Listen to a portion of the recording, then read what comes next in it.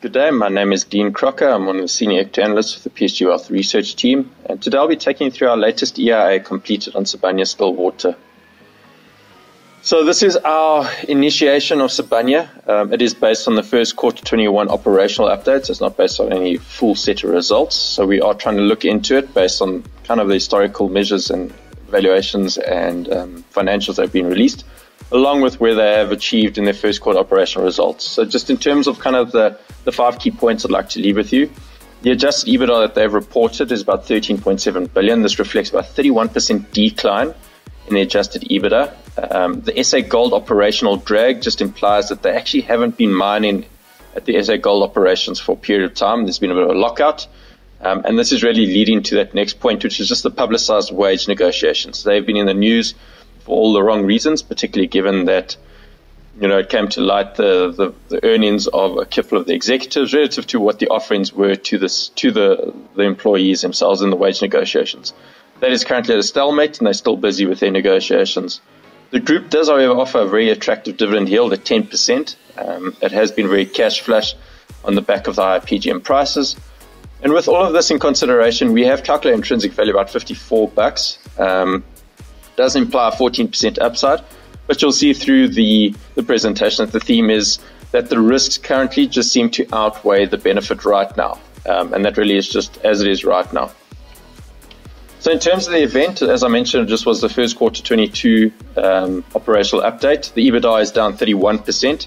Now, that's really largely due to the fact that the first quarter 21, which is a comparative period, was a record quarter for Sibanye.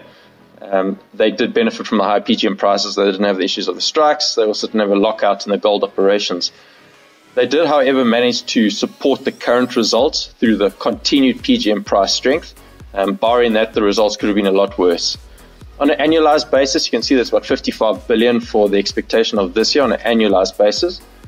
This is relative to about 70 billion in the full year 2021 period, which is the last full set of results.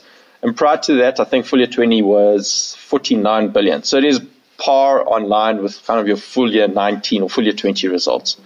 The SA Gold operations have continued to be in a lockout, so they haven't really been mining or receiving any benefit from those operations of late.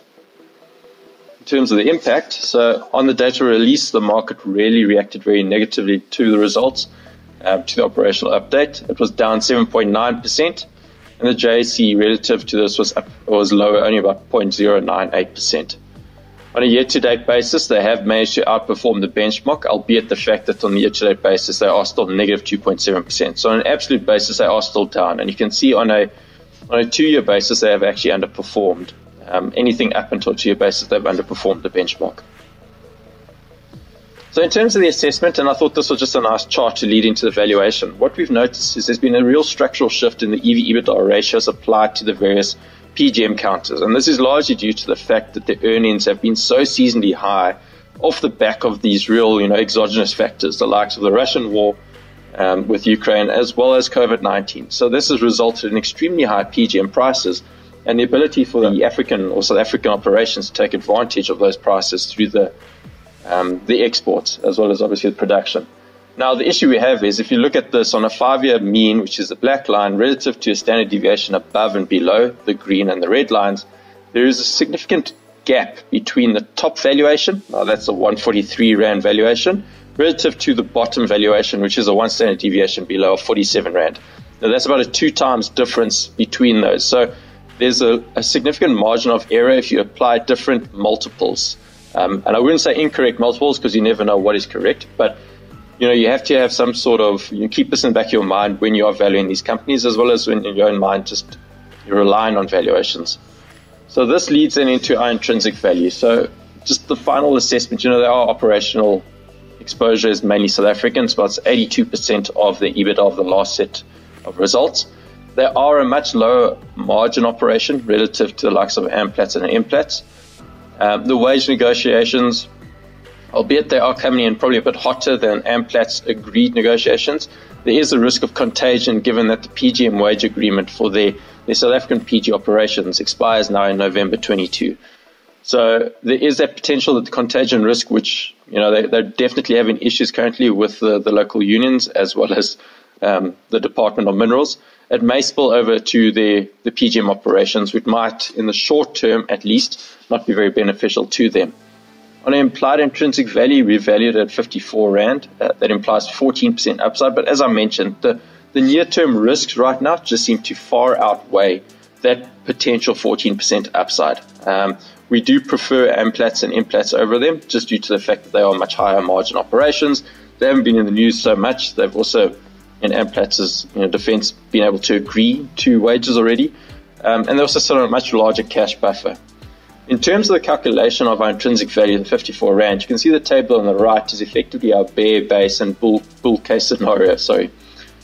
We have applied a sum of the parts calculation to get to EBITDA based on a full year 1 as well as full year 2 spot prices. We have applied the EV/EBITDA multiples, and that's all included in the EIA for reference, reaching an intrinsic value of about that 54.48. Now, they are sitting on net cash of about 657 million at this point in time, so that's not bad at all. You will see with all the PGM counters, they're all cash flush at the moment. So just in terms of the final remarks, the near-term risk really just does outweigh the reward in our opinion. They have shown really weak operational results, maybe off the back of the significantly higher first quarter 21 results. There is that dragging cost and contagion risk associated with the wage agreements, which aren't helping their current results. While they are the smallest PGM operation out of the 3 or 4 counters in South Africa, they do have the highest unit cost. Our intrinsic value of 54 Rand does imply 14% upside, but based on all the risks and the near-term risks that we have seen and discussed, we do maintain our hold recommendation. Should you wish to place a trade, you're more than welcome to speak to your financial advisor. Alternatively, you're welcome to speak to the trading desk. Please take note of the disclaimer and have a good day further.